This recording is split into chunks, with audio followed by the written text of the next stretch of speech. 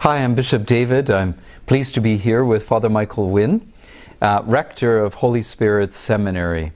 After 12 years, Father Michael's term is coming to a close and will be returning to the Archieparchy of Winnipeg. So I just want to thank you for your beautiful ministry and dedication in formation of young priests for service to the Ukrainian Catholic Church throughout Canada. It's been a great honor. And the Metropolitan Lawrence, Bishop Brian, and the entire church is grateful to you. So we just want to have just a little friendly chat as kind of you close one chapter within your own priestly ministry and return to the Archieparchy for a new pastoral assignment. Early on, the bishops is this when we talk about the call.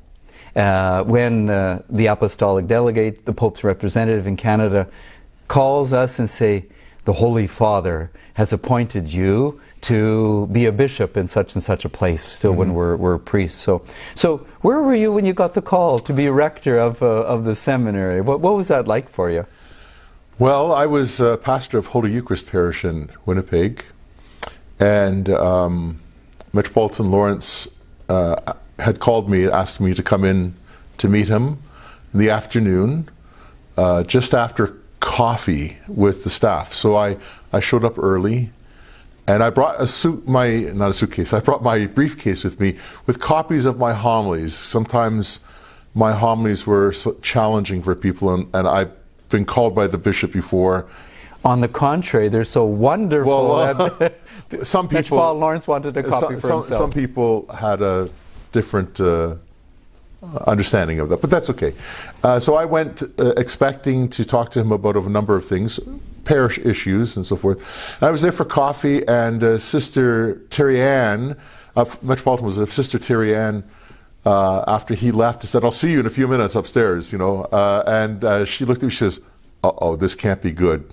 This can't be good." And I don't know if she was in on it or if, what the occasion was. So I went up, we talked about the 3 issues of the parish that we had been ongoing discussion.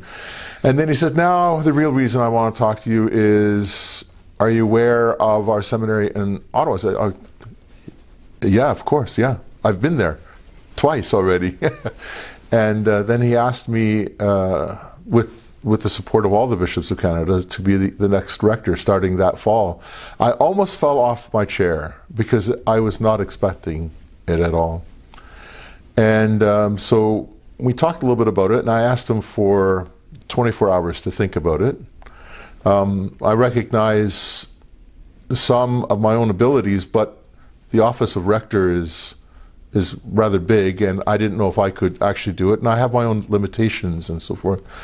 So as soon as I got in my car, I called a very good friend of mine, and he said, "If you don't take this, I'm going to come there to Winnipeg, I'm going to hit you in the head."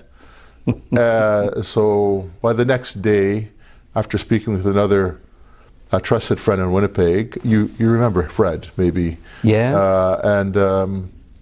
So I called him, I said, "Can I come in and tell you?" He goes, "No, just tell me over the phone, we need to know."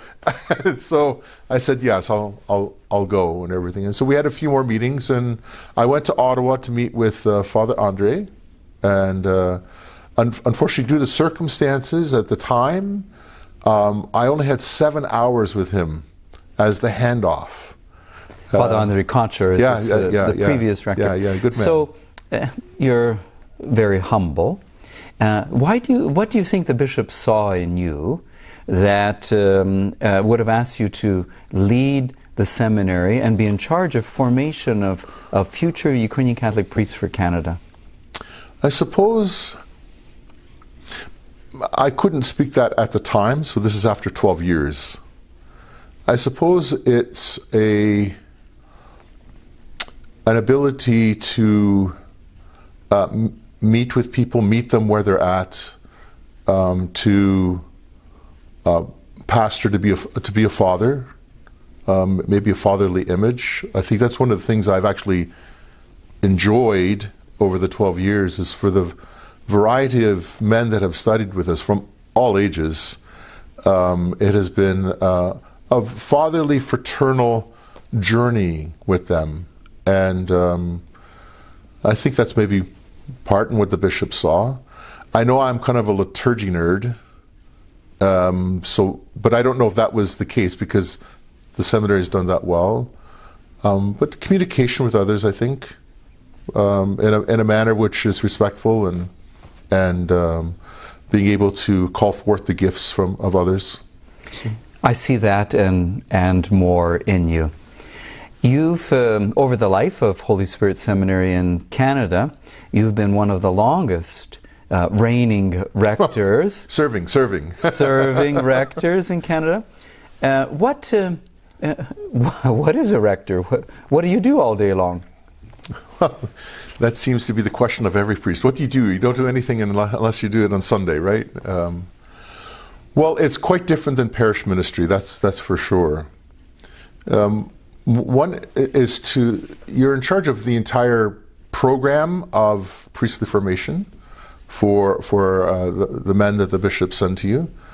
And you're also have to take care of the facility itself. So I guess like a parish, a pastor has the same responsibilities shared with the parish council, or the pastoral council, and in Ottawa, Edmonton, I had a great staff, changed a bit through the years, but I've had great staff to be able to assist and to work together on meeting the needs of the priestly program, the priestly formation program, and then taking care of the physical plant and so forth. The program itself aims at kind of what we'd call an integral formation. So it's built on four. John Paul II called them 4 pillars. Now they're talked about as 4 aspects of formation, and that is human, spiritual, intellectual, and pastoral. And so a rector is going to coordinate all of that together within the seminary. So we don't have our own theologate, so we sent our seminarians to St. Paul University.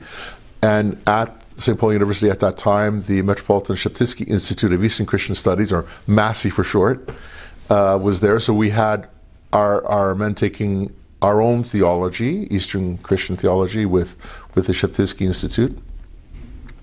I'd coordinate with a number of professors and others at St. Paul University for a yearly pastoral field placement. So the men would be placed in hospitals, they'd be placed in schools, senior care facilities. We had a very good relationship with one place in Ottawa where the men were placed in an Alzheimer care facility. And that was really helped a lot to stretch the men in terms of how they perceived others, listened to them, and then to look at their own, who they are in reaction to that, and to hear God speaking to them, even from someone who's suffering from dementia and everything. Amazing as that sounds, it does happen. Ask Father Warren Dunnigan. He's had a long time in that facility, and I believe it really helped him to grow and to make him to a fine priest as he is today. Beautiful. Thank you. Yeah. So there's other spiritual formation.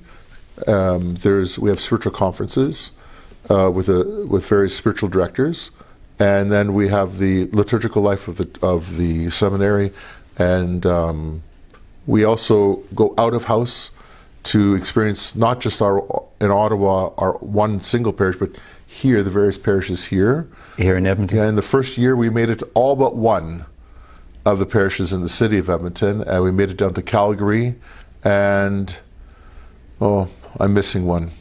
Halfway to Calgary. Red Deer, perhaps? That's it, Father Jim Nakanashi, yeah, we were there. And then in terms of human formation, well, that perhaps is the area of greatest growth we find because of living together as a community. Whether you're not married, you live inside the seminary. If you're married, you live with your own family, but you interact.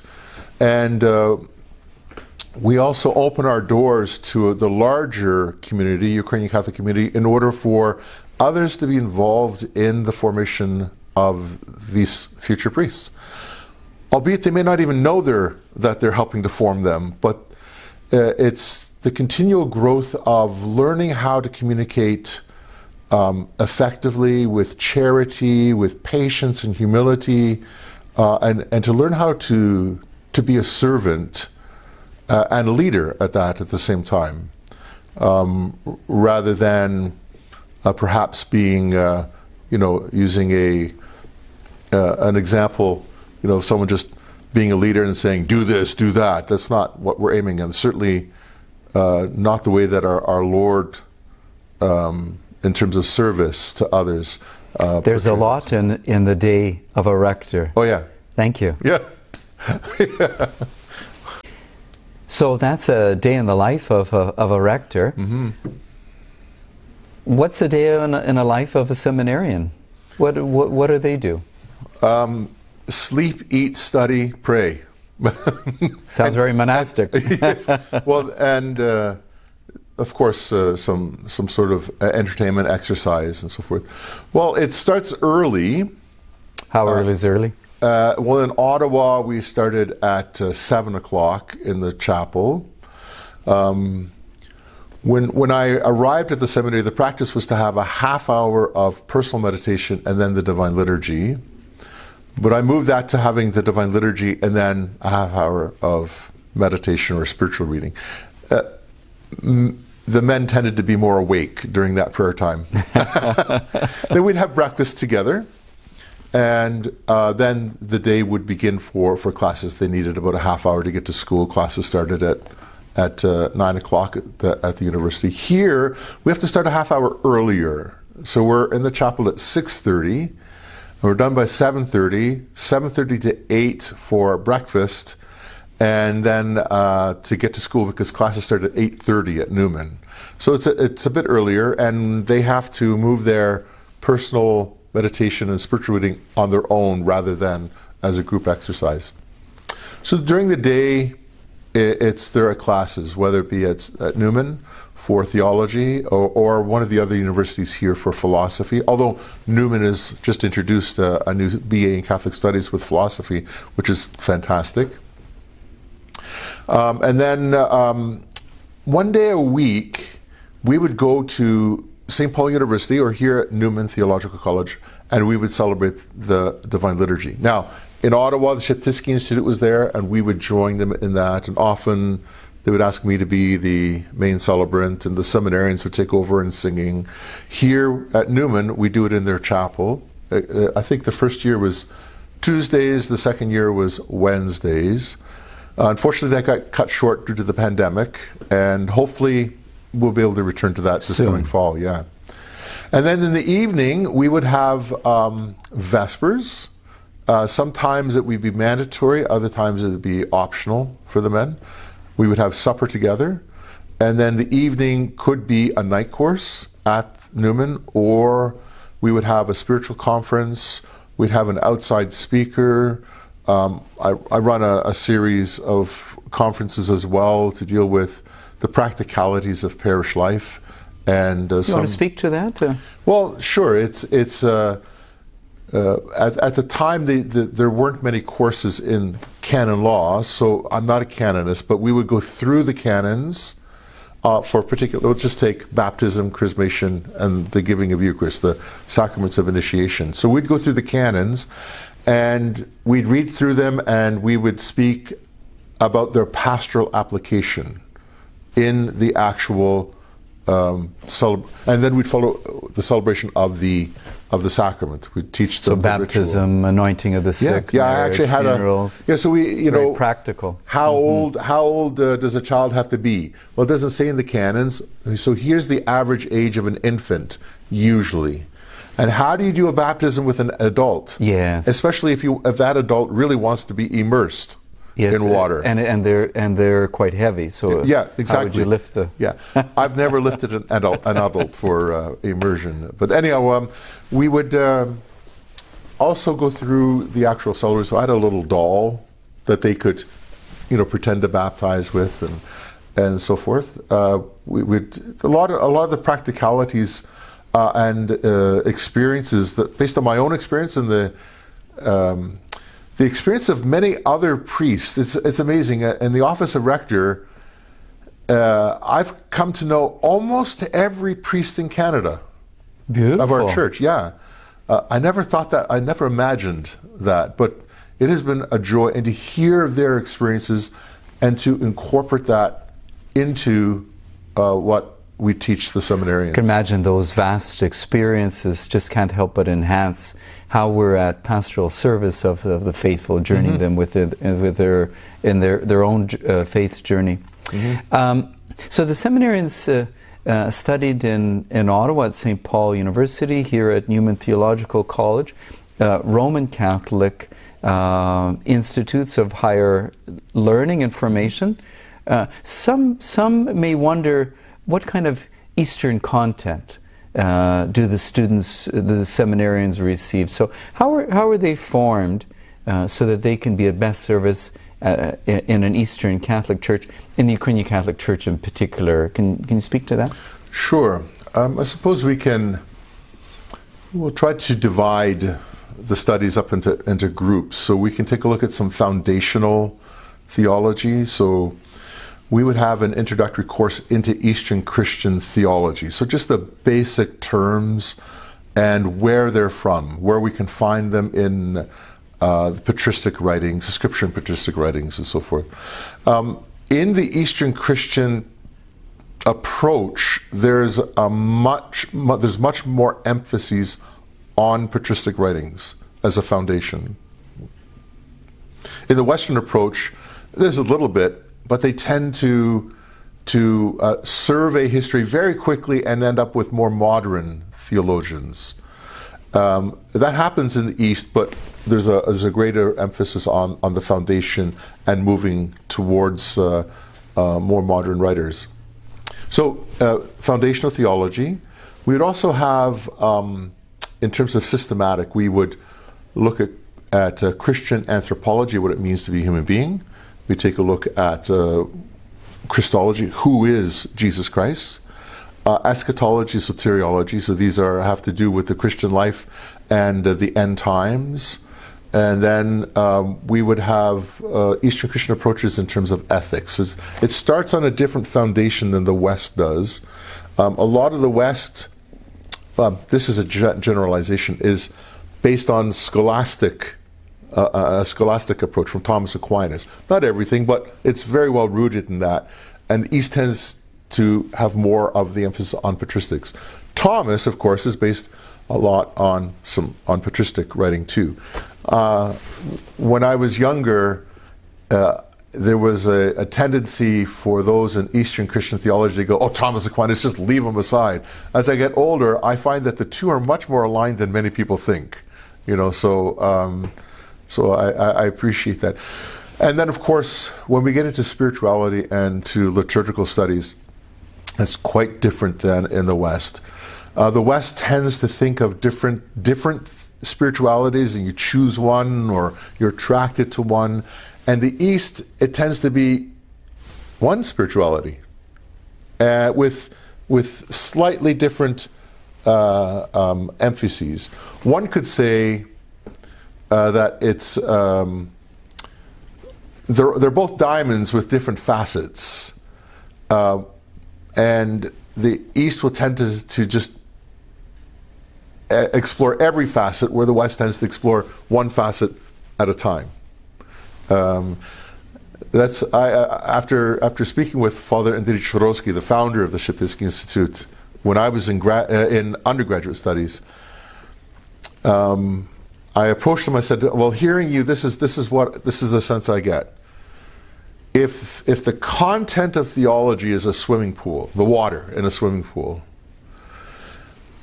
generally speaking, not always, but just generally, the West tends to dip, a cup into the water, pour it into different test tubes or vessels, takes it to a laboratory, examines it, breaks it down into constituent elements and so forth, and then comes up with a statement and so forth, which is very good. The East tends to be that you just jump in and experience it that way. notwithstanding the fact that both do each other, but generally speaking, these are the differences between the two. And so that comes through in our theological courses. I like those images of diamonds of east and west, and the swimming pool analogy. Yeah. If perhaps some of those is just that are watching are wondering if they have a vocation to the diaconate or the priesthood, or maybe is this to be a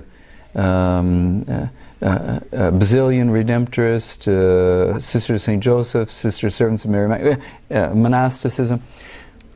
How do you know you have a vocation? What advice, what experience have you had that might be helpful to someone that's listening? Sure. Well, I suppose I can start just with my own experience, and then I can confirm that just in witnessing and journeying with the seminarians that I've had over 12 years. But actually, for others even before that. And I'm sure there'll be more to come. Myself, I came to a point where I kind of knew what I wanted to do in life. I was studying chemical engineering at the University of Ontario. But at the same time, I suppose due to my family life and the experiences that we had, I always wanted to kind of know what the Lord wanted me to do. I really believed that the Lord was active in our lives. That He's not just, up in heaven and watching over us and periodically showering us with a bit of rain of His grace and so forth. But He's active in our lives day to day. So I remember in my engineering studies at my desk every night, I had a little journal. After I finished my homework, like at 1:30 in the morning, I would write in my journal from reading a bit of scripture that day, maybe just a few thoughts, and then always asking, Lord, what do you want me to do? What do you want me to do? And I think that's an important question. What do you want me to do? It's an important question two ways. One, I'm actually seeking what the Lord wants me to do. Two, it puts me in a position to listen. From Scripture, I remember the story of Samuel. Samuel, the Lord calls out through the night, Samuel, Samuel. He gets up. Someone's calling, and by the third time he goes, here I am, Lord, speak, your servant is listening, right? And so that had an effect upon me growing up, and so I wanted to listen to what the Lord had to say. And I thought it was actually to be married. Like that was to be an engineer and to be married. But I kept running into priests who said, hey Mike, you have some qualities that make you a good pastor. You ever thought about becoming a priest? And so there was an invitation to a point where in my fourth year, so this would be 1986, November of 86, I called my parents on the phone and said, I think God's calling me to be a priest. So that's the first time I said that. When I was younger, I had said that.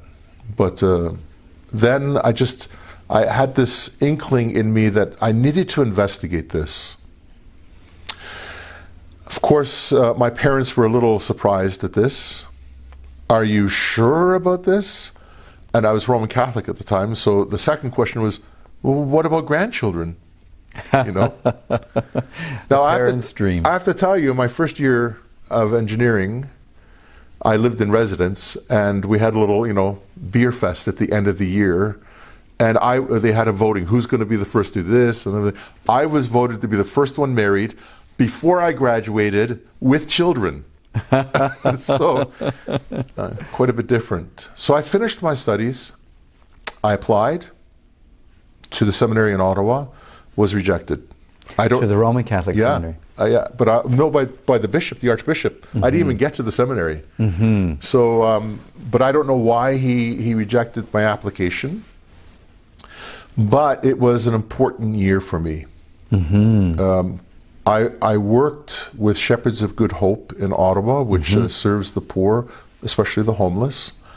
And I worked in an area of their ministry which took in those that were rejected from all other shelters, all other detox centers. It was the last place to go for a roof in the Ottawa Hull area. And most of them had mental illness to some degree. And I was really tested in my understanding of love at that time. And I still thought about priesthood, but it was pushed in the back burner and so forth. And it was a wonderful experience, and I needed that type of growth and everything. I didn't understand it at the time, but I needed that, and I applied again to the Archbishop, and he accepted me, and I applied to the Roman Catholic Seminary. But in that year, I ended up going to Madonna House, and I met Father John Sianchuk, a Redemptorist priest, and we were sorting clothes for the poor. And he found out that my mother's Ukrainian Catholic. And he goes, "Oh, you should become Ukrainian Catholic." Sowing seeds. Yeah, and I met an Orthodox priest, Father Alexander, Russian Orthodox, and he said, "You should become Ukrainian Catholic." And I thought, not possible. But then things just started to come into place. So I entered the Roman Catholic Seminary, but I ended up becoming Ukrainian Catholic 3 years later. So it was a 3.5 year process of discernment on that. And how do you know these my thoughts or God's thoughts? They tend to be confirmed by others. You hear it. You don't hear this voice going, "Michael, I wish you to be a priest," or something like this. No, like Elias on the mountain in the cave, the voice of the Lord was not in the thunder or the lightning, not in the earthquake, but on a very gentle breeze. And so it's the inside. You have to listen inside in prayer. And it's often confirmed by others in your life, whether it be parents, friends, even complete strangers, you know. And I remember the day when, you know, I knew I was going to be a priest, and a Ukrainian Catholic priest at that. I was actually on my way down to Niagara Falls with my mother to see her father. He was dying. This was my last visit to him. And as my mother was driving, I prayed Vespers, Ukrainian Catholic style. I closed the book. It was a beautiful sunny day with clouds, and I was looking outside, and I just turned to my mother. I said, "Okay, I'm ready. I'm going to become Ukrainian Catholic." She goes, "Well, how do you know?" I said, I just have a peace in me. Beautiful. And when I got back to Ottawa to talk to my spiritual director, he was rocking in a chair, and I said, "I'm going to become Ukrainian Catholic, Father Roger." And he says, "Oh, finally. And you're going to move to priesthood?" I said, "Yes, that too." He goes, "I've been waiting for a number of years for this." He had already seen it. Yeah, he had already seen it. Yeah. What a beautiful story. Yeah. I don't think it's this that we get rejected, you know, like the Archbishop in Ottawa. I just think it's this in God's timing. God chooses to open certain doors at certain moments. As for those that might have similar churnings within their hearts. Yeah. So what concrete step, with whom do they speak? Is this just to say, is this, well, you know, I think maybe I've got a vocation to the religious life, monastic life, diaconate, priesthood, whatever it might be, then how do they concretely, what steps do they take? There's a number of things you can do. If you're just beginning, speak to your parish pastor, you know, or if it's towards diaconate priesthood, you know, if it's towards religious life, you might want to speak to someone in religious life, just to be able to start a communication with them and explore what is that life about. Like, ask questions. Because so if I'm a priest, so I'll talk about priesthood, but it could go for anything. So I would, you go talk to a priest. What's parish life like? Maybe you want to hang around, you know, and witness these sorts of things. Is that something you'd like to do? You know, because what's the old saying? Grace builds upon nature, right? I think that's actually Thomas Aquinas. I'm not sure, but if you have natural talents that can be used in that area, that's important. And 2 is pray. 3, talk to family and friends. I think that's important.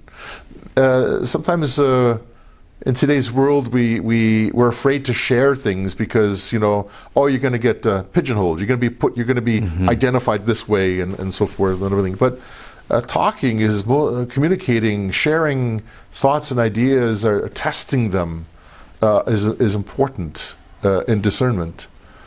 And to really, I would say, get a journal and write down what you're thinking, and then go back and read it.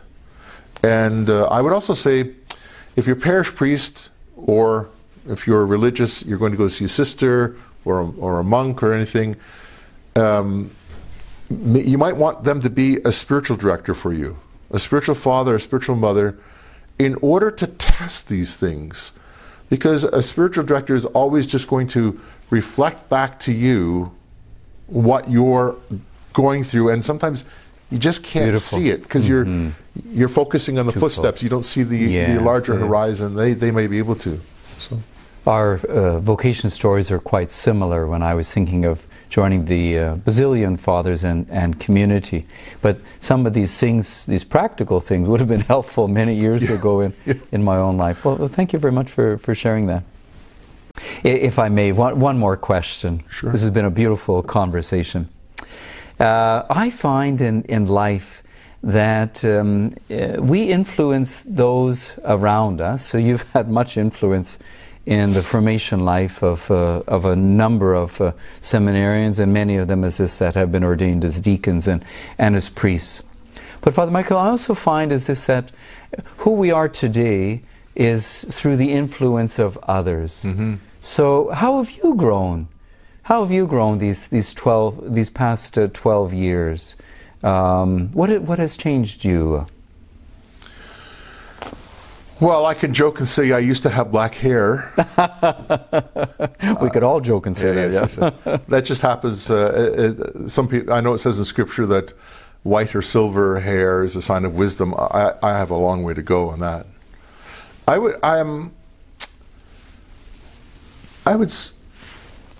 I'd recall from Isaiah where it says, and you've heard me say this before, as iron sharpens iron, so one person sharpens another. And I have found that my time with the seminarians and with my staff have been opportunities for me to grow as a human being. To be, as I'm teaching these seminarians to be accepting of their gifts and their limitations, at the same time, I'm becoming accepting of my own gifts and limitations, and to make a better human being. That's number one. I've been less harsh on the men as the years go on. I've been less harsh on myself as I've gone, not to a point of like, well, anything goes, but all according to what our Lord has set out for us to be His disciples. Indeed, that's in order to be a clergy leader in the church today, you need to be a pretty good disciple. And so discipleship has been something we've focused on, and I've focused on. Perhaps we focused on it because I want to be a better disciple. And these men have, over the years, and those who are married, their wives and children, have allowed me the opportunity to grow as a disciple of our Lord. And then to become a disciple maker. I forgot her name. There's an American woman who's written a wonderful book on making disciples that's been influential upon me. And believe it or not, her first name is Sherry. So the second name may come to me in a moment. But the seminarians are the one who brought the book to me, to my attention. Mm-hmm. And so I was very happy about that. They've challenged me in my horizon of understanding, even theologically. We've done here's something. As you know, I'm a celibate priest. Most of those who are ordained today are married. Actually, I did a quick little calculation just for a friend of mine the other day. Of all the active eparchial priests in Canada, there are 126. 106 are married. So 20. So it turns out to be 84.3% are married priests. Why do I bring that up? Part of the discernment within the seminary has been whether to be, what's the Lord calling it, to be a priest, but to be a married priest or a celibate priest. You know, that's to listen to that as well. And so I've learned that just by interacting with the seminarians and trying to understand and to journey with them, that the call to the priesthood and the call to the married life or celibate life is a call by God, but it's also my call. It's your call and your call. You know, it's your decision. And I think that's been much more emphasized in my time in the seminary. We'll be able to explore that more. It's really an exercise of Christian freedom. You know, to be free in the Lord is to make these decisions. That the Lord may call you to something, but I have to assent to that. It's always the fiat of the Mother of God, right? And so that it's the Lord's choice, but it's also my choice. And I think journeying with the seminarians through these years have allowed me to see and to say yes much more easily to the Lord. The Hopefully image, for them too. Yes. The image that comes to my mind is as you, in humility, say is this, that you grow in age, but you are growing in wisdom. And it's the gift of the Holy Spirit for which this seminary is named as our patron, to be guided in fatherly love. In journeying with you these years in your rectorship, but also in our friendship, I would say is this, that you have grown in fatherly love. You have been stretched as you have stretched others in their formation.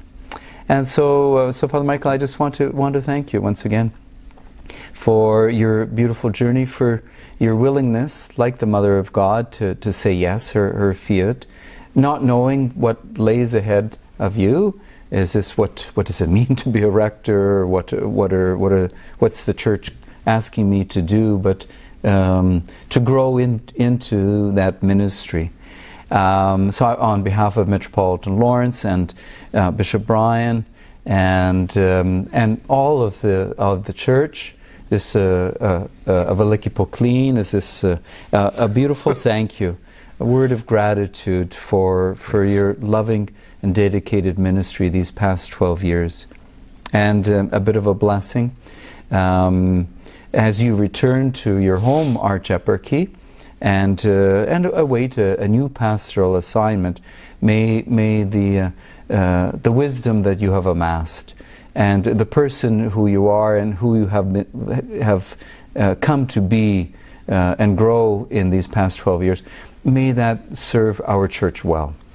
And that may you continue to be an ambassador for vocations, an ambassador, Christ's ambassador for your fellow clergy, that whom you will rejoin in your own family. This in throughout Manitoba and beyond there then too, is this may that new giftedness be a true blessing to the Church, all for God's glory. Of course, for His glory, absolutely. So thank you very much for your. I very much enjoyed our conversation, and I hope that our viewers do, as this have learned a little bit more about the seminary, the life in a day in the life of the rector, and of the life of a daily life of a seminarian, and that may we continue to pray for vocations, so that God may truly bless all of our faithful then too. So, Slava Iisus Christus. Slava Vike. Glory be to Jesus Christ. Glory forever.